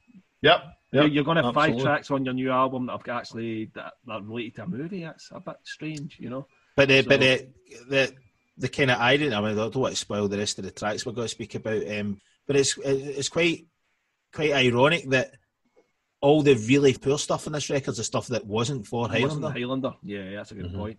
A good point, Joe. Anyway, we're going to come back to the music. Next song I want to talk about is A Kind of Magic. So A Kind of Magic was written for the Highlander movie, as many of you will know, and actually finishes off the movie. The A Kind of Magic song comes on at the end as a titles role, and it's a different version, completely different version from the version that appeared on A Kind of Magic. Better version. Better. Yep. Yeah, I'm glad we're all in agreement with that because it's infinitely better. I'm going to go on the record and say Freddie ruined this song. Freddie ruined this song. Not because he sung it poorly, he sung it great. But he rearranged, Roger was on holiday and he took it and turned it into that the vibe and just destroyed it. Took all the soul out of the song. Yeah. And so for me, A Kind of Magic is, okay, it's a... If I hadn't heard the one in Highlander, maybe I would be a bit more kind to it, or maybe be saying, it's just a throwaway pop song. But because I know that version exists, I feel like it's a bit of sabotage. I don't mean sabotage in a negative sense. I mean, I think Freddie thought he was doing the best for the song, and clearly Roger agreed, or he would have resisted. But the version in the movie is so much better, so more soul, it's more feeling, just heart, just more vibe. Whereas the one in the album it's just sit here and just loop a beat here and loop a bass line. It's just they totally. Freddie ruined it, and all the harmonies they put in it as well ruin it as well. They're horrible sounding. They don't even sound that particularly good. I don't think this is a great song. Even the I find the lick that Brian does quite nauseating as well. I hate that. I hate fucking, that, man. It's just I hate the sound of it. I don't like that. Although to be fair, the solo is pretty cool. The solo is good. The solo is good. The runs in it are good. But I mean, it doesn't. It's not just more incidental guitar licks than an actual solo. I can't think of a solo in this song. Is there a solo? Nah, no, as such. Well, not like here's a solo, but there's guitar runs. I suppose there is a wee bit there. There is. The harmonised part. It's kind of short wee bits, but I suppose it is. But no, I mean, I haven't really not got much to say other than I agree. It's another Queen single that I could take or leave. Definitely, it's pure. Let's create a hit single here. To me, it's contrived. It sounds contrived, and sorry, David. Carry on, Joe. No, and in the Works podcast we were talking about Keep Passing the Open Windows, we thought it sounded like Breakthrough. It isn't. It sounds like this. It's the exact same. It's the exact same bass line. Dun dun dun dun dun dun dun. It's the same bass line, man. Like not through the whole song, but it's got an element, a part of. I can just hear the two, like one or the other, in my head, kind of thing. But it's this one. It's the same as Keep Passing the Open Windows. Definitely. I agree, man. I could not give a shit if I ever heard this song again, man. I'll tell you a quick story about this song. When I was at school, I was in first year of secondary school, and the English teacher decided that to split the class into the boys and girls. And the girls wanted to pick a track that had been recently, in the charts, and the boys had to do the same and have a debate about which was the better song. So the girls picked Papa Don't Preach by Madonna.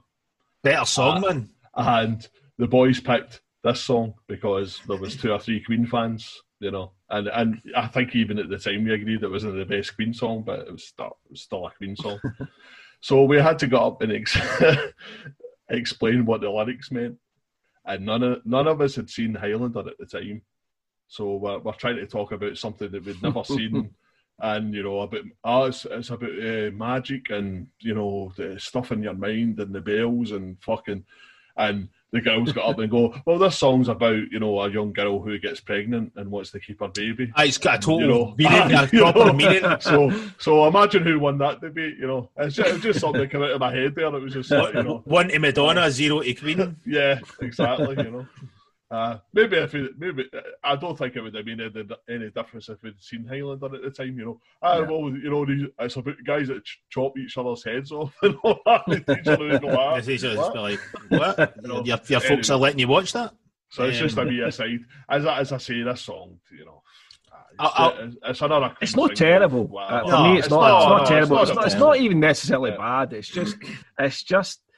I think Joe kind of said it does seem contrived, especially when you know what the song was before. It seems like, this isn't a hit single. I'm going to turn that into a hit single. Yeah, aye, totally. I mean, see, I'll say one thing for it, man. Again, I think Freddie's vocals are excellent. They are. The performance is brilliant, but the songs just, I just don't have any feelings for it. It's just like I'm devoid of any sort of bringing up any sort of emotion in me other than Skip.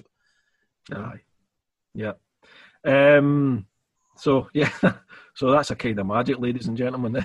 I was short to the point. So we got 3 tracks left. Let's move on. Let's move to another one. Let's go with Who Wants to Live Forever. We need to move to that one now. I think one of the absolute beasts on this album, when you'd agree. 100%. And Paul, do you want to start us off with this one? Just one of the greatest things Queen ever did, as far as I'm concerned. Just an absolutely stunningly beautiful track. Made all the better the fact that it's got an orchestra behind it. I think this would have been ruined if they'd have used DX7s or whatever on it. Just an absolute beautiful love song. One of a handful of songs that every time I hear it, I well up. There's this song, there's maybe Sugar Mice by Marillion, Love Rain O'er Me by The Who, it's another one. A lot of songs make me cry, but those particular songs, and including this one, just make me cry every time I hear it.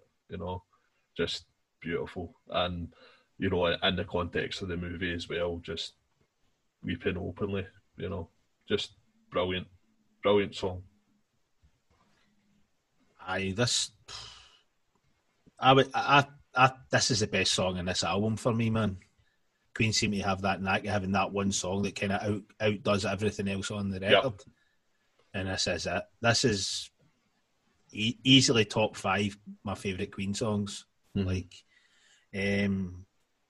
Again, for all the same reasons as Paul, it's like it just connects, man, like to your heart. You know what I mean?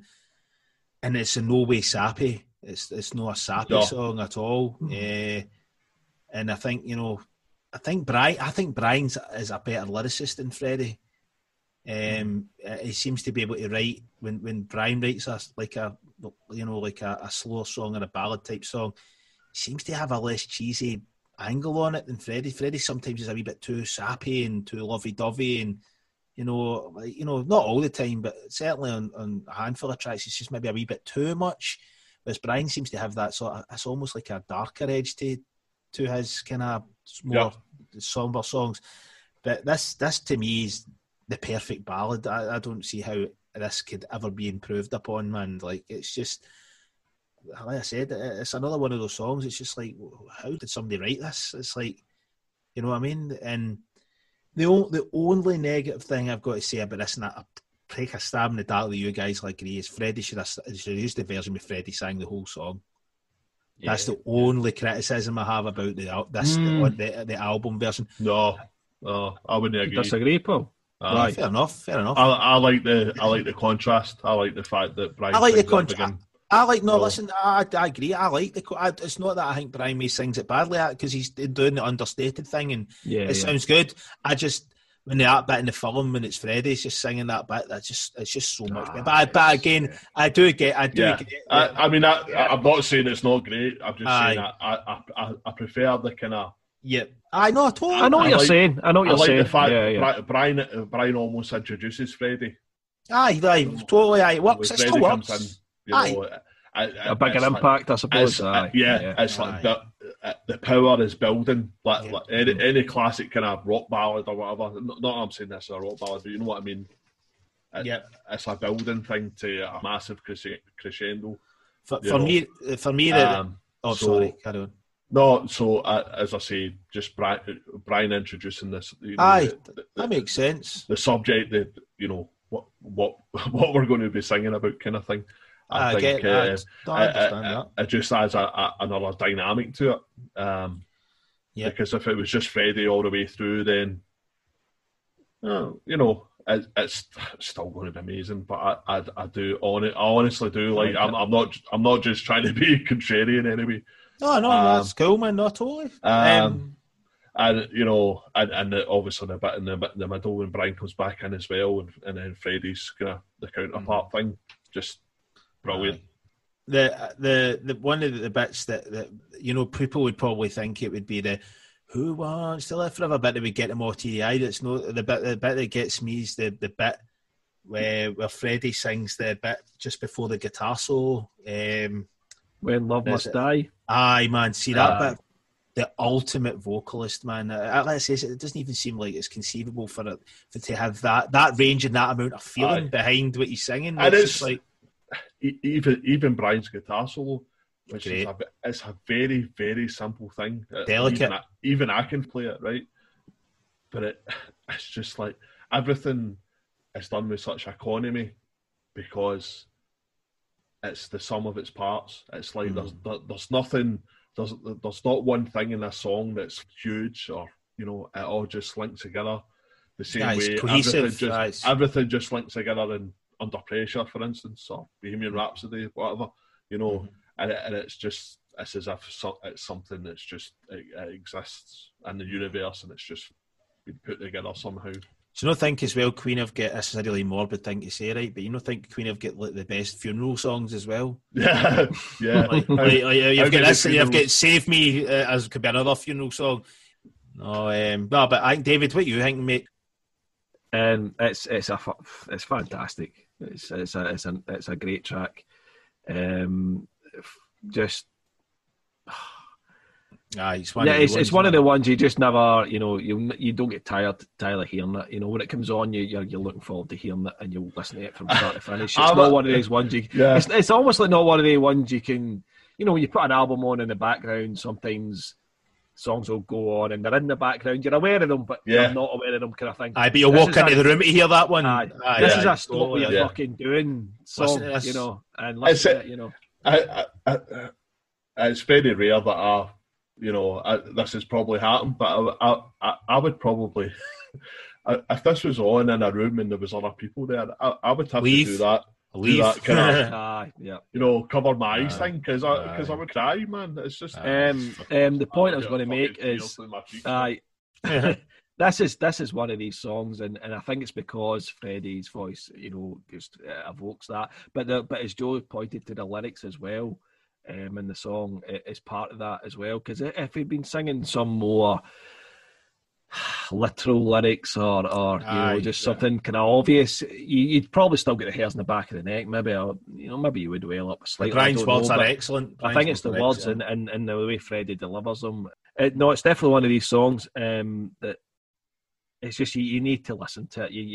It can't play in the background. There's no way you're not going to give this your. It's demanding. It's a demanding song, man. Do you know what I mean? And it's amazing to have this in an album that for me is emotionless in a lot of ways, man. Yeah. For me, you almost took the words out of my mouth there, Joe. So it's.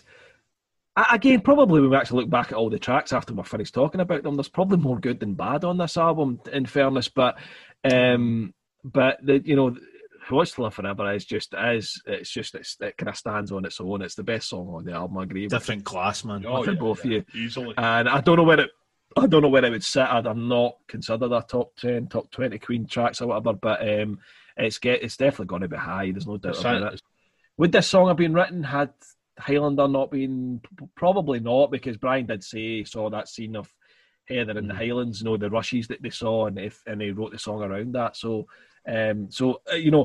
one reason to love Highlander is that it gave us this song, and I think with Michael Kamen already doing the score, it was also all right, get Michael Kamen to do orchestration on it, and it's been a kind of marriage of that. So I wonder, if the circumstances had been different. You know, they might have not got an orchestra in, and it might have been poorer as a result. Definitely would have been, man. You know, the song would have been written at the same time, so I don't know really where I'm going with that one. But anyway, absolutely highlight the album for us on this one. So 2 tracks left to talk about. I think 2. Yes, it is 2. Friends Will Be Friends is another attempt at this anthemic kind of We Are the World nonsense. It's awful. It's an awful track, and the video added in with that track when they were swaying from side to side. Horrible, man, horrible. But it's another. These are another one of these tracks that if somebody hated Queen, they could easily point to this song. Oh, 100%. And especially if the video's playing at the same time. Oh, terrible, that's your favourite band. I'm ashamed to be a Queen fan when I watch that, man. For a brief moment, for that 3.5 minutes or 4 minutes, it's saccharine nonsense, and it's anything good I can say about this song. Right, okay, there is one positive thing I suppose I could say about this song is it's a skipper for me all the time. Always a skipper. I never 100%. But there was I think it was Absolute 90s was on in the car, you know, digital radio station, and this song came on, which it was an odd choice for a radio station to choose this as the Queen song to play. But I hadn't heard, because I always skip it, I hadn't heard it for a while. And I was listening to Freddie's voice and the way he sang it, and I was like... His voice is good. He's a bastard. Because even the songs you hate, he still sounds great, you know. But that was the only thing I could give it. Freddie sings it very well. And that's it. But Freddie could sing the back of the contents of a shampoo bottle, and I'd listen, you know, and it would sound good. It doesn't mean that it doesn't mean that it would be interesting. But no, this song's I can't add any more to it. Can I nip into this? Go for it, Joe. Right. I've wrote here horrible sappy shite. Right, we've already covered that. And another thing as well, man. See the opening. I've wrote here, it sounds like EastEnders or some Brookside or something. You can just imagine as the camera's coming down over this really horrible council estate, and even show would be called Friends Will Be Friends, you know. Aye. Or he's like about that's what I was going to say. That would be the title. Where's my neighbours? Friends Will Be Friends. It would be set in somewhere North Ireland, Manchester, Liverpool or Manchester or something. Aye. It's like Freddie and John are trying to imagine what ordinary people do, and you know what their lives are like. You know, it's like they love each other. They do feel millions in the bank, I'm pretty sure. But they get bills through the post and they're in red because they can't have no money and they can't pay their bills. And I'll tell you it's something. just like, go listen, millionaire rock stars, go shut up, fuck yourselves. You know, that's it. As David says, you know, that for people that hate Queen, this is a, you know, it's a massive this is one of the exhibits, you know. Do you know something? And let's face it, there's going to be a few. I will say something though. Actually, now you know we were talking about Pain is So Close to Pleasure. I actually might hate this more.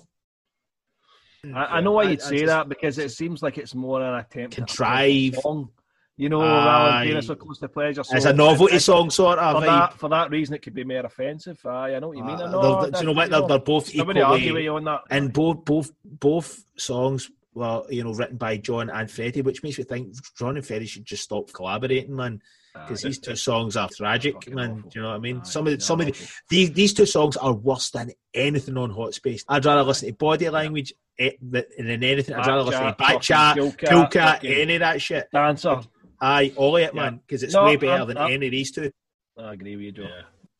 Yeah. Right, so I thought, you know, we always try and finish on a positive. And all right, the last track on the album, and to finish off the analysis of A Kind of Magic, is Princes of the Universe. And another Highlander track. It does opens the movie up. Different version from the one that finally found its way out of Kind of Magic. Freddie track, very interesting because it's a Freddie track and it's a rock/metal track. You know, it's a hard rocker, so it's very, very interesting that Freddie would go down this route for a track. So kind of refreshing at this point, and absolutely, given the album we're talking about as well. Paul, you start us off with this one, then let Joe come in after that. Well, you know, Freddie certainly redeems himself in this one. It's maybe not as frenetic as Gimme the Prize in terms of his vocal delivery, but it's still top notch, man. This is a great song, and you know, I try to think about this album in terms of what, you know, trying to think about what I actually think about this album, and it's just like hard to form that opinion because there's a fucking mess. Some really big highlights. There's some really big highlights as well. Yeah, some of the highest highs and the lowest lows, man. Yeah, and I think maybe it's even more of a mess than Hot Space, actually. Aye, because at least Hot Space is kind of even keel of rubbish. Yeah, you know what I mean. It's just it's more inconsistent in terms of its quality. I agree. We're gone from 0 to the 100 best, and then back down to 20, and then, you know, up and down. And whereas Hot Space was a kind of through the middle, and then you get Under Pressure or whatever. I price it. It's a brilliant heavy metal song, and Freddie, you know, and that surprising way. Again, I'll mention the band that I always mention, the Beatles. In the Beatles, John Lennon was attributed with the kind of harder edge tracks, and McCartney was the ballad guy. But Paul McCartney wrote Helter Skelter. That's true. The fucking heaviest thing that the Beatles ever did, and one of the heaviest things of the 60s, you know, of that time. Probably was, aye. And you know, it's cited as a precursor for the, you know, heavy metal and all that kind of stuff. So you know, in a similar kind of way with Queen, you know, Brian's the heavy metal guy supposedly, and Roger to a lesser extent, and Freddie comes up with this, and very refreshing, you know, when his output on this, you know, in terms of his songwriting has been pretty patchy, to say the least. Aye. No, that's being polite. Yeah. So songwriting, vocal delivery. Oh, top notch. Top notch, apart from Pain, as we mentioned, which is his worst. So, you know, when I'm talking about an inconsistent album, it's an album of extremes, man. Yeah, it's an album of extremes. Some of the greatest things he's ever, you know, his vocal delivery. Some of the greatest vocal deliveries he's ever given, and then and the worst, the absolute worst. You know, great track. You know, quite a fairly straight kind of song. There's nothing particularly. Certainly more to it than, say, Give Me the Prize. I think, structure-wise and dynamically, there's more going on. Certainly in this song. But sorry, Paul. Brian's off the chain here as well. You know, as he has been doing on this album. You know, when he's allowed to. You know, this song's a powerhouse, isn't it? It's like it's, in a kind of way that like you were saying, man. This album is so lopsided, it's unbelievable. And it is by far the most lopsided Queen record for me, man, because, you know, for all the reasons that you mentioned, you know, it's like it's got some of the best vocals Freddie ever did, it's got the worst vocals, in my opinion, that Freddie ever did, it's got some of the best songs that they ever did, it's got the two of the worst songs, in my opinion, that they ever did. So I mean, it's just it's an album. It's an album that just like keeps just like bringing you up and dropping you for a great height, and bringing you up and dropping you for a great height. Yeah. So it's like a roller coaster. Aye, totally. But Prince's Universe, man. I mean, I think it's cool because you were speaking about Freddie not being, you know, the heavy metal guy, and you know, typically, and it's cool at the fact that, you know, especially Brian May's 80s rock output, if you like, there's a lot less metal and more kind of almost kind of like heavy rock kind of vibes. You know, he had more of his metal sound and stuff was in the 70s. You know, where like things like Stone Cold Crazy and stuff like that. It sounded like more metal playing. It's weird that when Freddie tackled the metal genre with this song, it sounds more metal than Brian May. than Brian May sounded, you know, in the past, like you know, maybe 6 or 7 years. You know what I mean? It's more metal than Brian May, other than Give Me the Prize. But as well, you know, Freddie, you were saying there's not a lot to it. I kind of disagree with that because the structure's all over the place in this song. I think so as well. And it's cool because when you take Freddie's that sort of frenetic structure that Freddie was known for more in the 70s, you know, like almost, you know, like the Millionaire's Waltz, stuff like that, was all over the place. When you put that onto a heavy guitar, it's got no blues-based elements to it. It's almost like, you know, heavy metal. A lot of people say heavy metal is more in the lines with classical music and the way it's structured. Well, Freddie writes classical passages all over Queen 70s stuff. That was his thing. So when Freddie writes a metal song, it sounds like a metal song. It doesn't sound in any ways blues or rock based. It sounds like, you know what I mean? I don't know if you agree with that. That's just my take on it. No, it's just you know, there's not a hint of blues rock in here anywhere in this song, you know. And I think Brian May's evil in this song, man. You know, like it's the guy. I mean, they've given him the greatest guitar player in the world, like now. Yeah, I mean, should have. But I mean, he was at the height of his powers back then, I think. But to be fair, he wasn't on a lot of the 80s material. He wasn't given time. You know, if Queen were more of a straight up like an Aerosmith or something, where, you know, he was playing heavy guitar on all songs, he would have probably got recognised quicker. Yeah. Or not recognised quicker, but because, you know, certainly the 70s output, you know, you can look at that and say, well, why wasn't the guy mentioned in the 70s? Because he's all over every song pretty much, you know, doing all sorts of weird, innovative shit. But in the 80s, I can kind of see why he would maybe overlooked, because at that point you had guys like Steve Vai. But I just don't, that doesn't really do much for me, that type of playing. But that was very much, the 80s was very much a, you know, you like, probably you guys like, you know, your Steve Vai's, your Joe Satriani's, all these guys all coming out, and the guys were just doing crazy shit, you know, that on the surface would seem more impressive than stuff that Brian May was doing in the 80s. But I kind of lost my train of thought here completely. But I don't even know what the fuck I was talking about. But the guitar playing, it is some of the greatest playing, especially metal. He really get his metal on in this record, man, as opposed to that hard rock sound. Definitely, man. Yeah. And as I said at the start, it's a shame maybe he should have got a band together. You know, just a side project. You know, got a metal singer. If it'd been the right members, definitely been worthwhile hearing. I think so. And even the bit in the middle, you know, when Roger's doing the snare drum,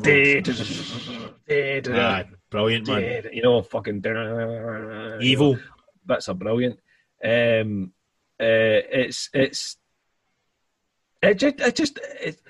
Do you know when you get these? I think it might be something in what Joe's saying, and maybe that's what it is. You know, when you get these kind of big 80s rock songs, and they kind of follow the same predictable kind of pattern, and they kind of sound the kind of same. This is a big, massive 80s rock track, and it sounds cool like any of these. He's been away from metal. He's been away from metal since Queen 2. You know, at this point, you know, 1974 was the last time he touched anything remotely metal sounding. You know, that's true, actually, man. You know, so that's just 12 years later. You know, maybe 11 years later, because he probably wrote it in 85. I don't know, but so I think maybe almost that kind of way. We talked about in one of the podcasts where some musicians that don't have the instrument they're playing as their prime instrument, so then maybe I can play a bit of piano, so I'm going to try this. Sometimes you get the most interesting stuff out of that because you don't think about it too much. Their hands go in the places where normal pianists wouldn't go, or if you're talking about piano or whatever. So then maybe a bit of this, because he's been out of practice for so many years, he's just writing, you know, and that's why it doesn't sound like something that's cliche. Totally. That's kind of what I was trying to. You've nailed it. I think that's right. You know, so many name big massive rock tracks in the mid-80s. Crazy Nights by Kiss, same tired kind of big anthemic rock pish. Aye, it's first chorus and shit like that. This is an intelligent, intelligent take on a big rock track and a big metal track. Totally. It's just I'm so glad this is on this album, and I'm so because it's again, I mean, we'll sum things up obviously before we finish, but this is obviously one of the best songs in the album without a doubt. And the videos, we need to talk about the video. The video's it's class. I love it when Connor comes on the stage and Freddie just turns up for his mic and just gives him that ducking look. It's just like that. But in that video, for Queen fans will know, was so unavailable for so many years. You couldn't get, because it was an American single and it wasn't they didn't have YouTube at the time. Yeah, have YouTube. No, so it's just a bit where he's like, bring on the girls, and then he goes, come on. Aye, the bit that's a he's got Garfield. Garfield. Aye. The cop at the start. Aye. Move. Come on, move. That's right. Aye, totally. Aye. He's using bits of the dialogue. Only he's saying it rather than stealing the dialogue directly from the film. Aye. It's kind of. I think it's almost like, it's not a big stretch to say it's like the sibling of Give Me the Prize. Oh, aye, they're together. Even the drum beat, it's kind of like, it's the same drum beat as well. So I don't know if there was a kind of deliberate kind of callback, or it was just that Queen don't know what heavy metal sounds like anymore, so we'll just go I don't know, man. It sounds like they fucking know what heavy metal sounds like. That was what you mean, but I know just a throwaway. Just a throwaway nonsense. Do you think the riff, the main riff, they were going for a drone, a kind of bagpipey drone? No, it could have been. Could have been. It just kind of goes right through it. Yeah.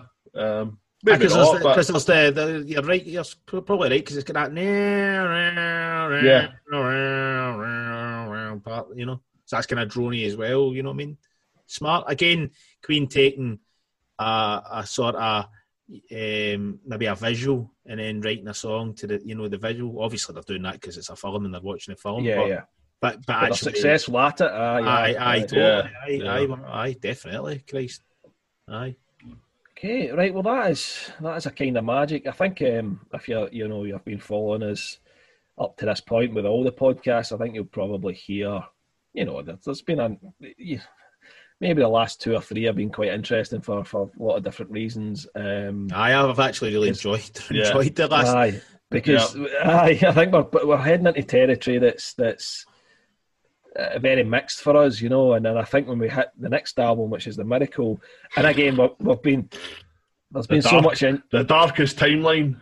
There's been so much innuendo, and that pun is completely intended, about The Miracle. So so stick with us, obviously, and if you can put up with our moaning, because it's gonna ramp up in the next one, I can assure you, but it'll be constructive moaning. Remember the last one I did the thing that I stole off the Wire podcast. I think we can all agree it was Brian May that won. Brian won this one. Let's not discuss any further. Although Freddie knocks out the park with Prince's Universe, Brian May wins this. But Brian May's guitar playing on Prince's Universe is insane, and I'm pretty sure Freddie didn't write those lead parts. You know what I mean? So that's it. But in saying that, when you think about it that way, but what about Freddie's vocals on Give Me the Prize then? And that's a whole new discussion. Let's not get into that. It's Brian. It's definitely. Brian's album. He's got the award, man. Right, I suppose we'll just wrap things up.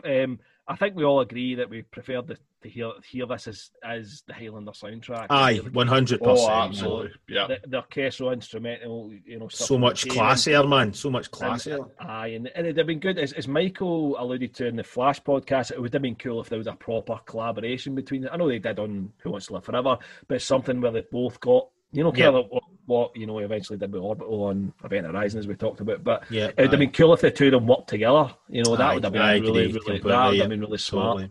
That would have been really smart. But nevertheless, it is what it is, and it became the kind of magic album which we've discussed. Paul, sum the album up in a sentence.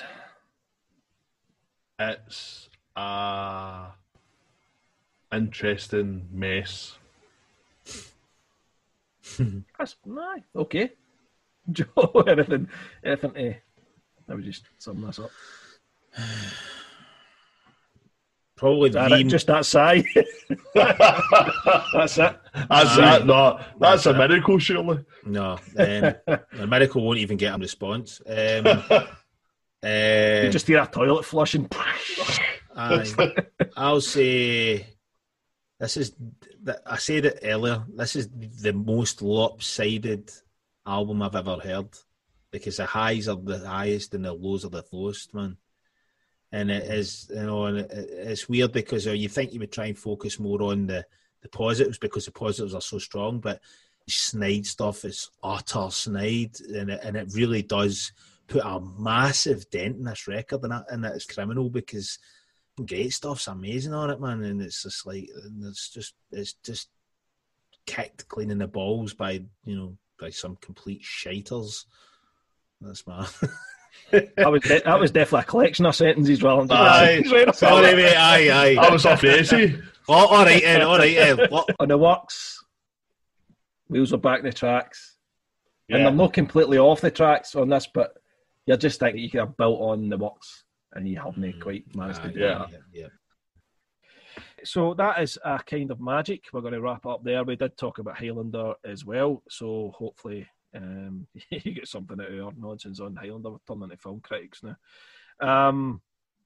But stay tuned. Next up is The Miracle, and it's a Queen album. There are good moments on this album, but there's some moments, as you know, we've discussed, are not so good. So let's. I'm sure you could probably guess already which ones we're figuring it out. But yeah, okay. Well, thanks for listening, and we'll see you on The Miracle, if we must.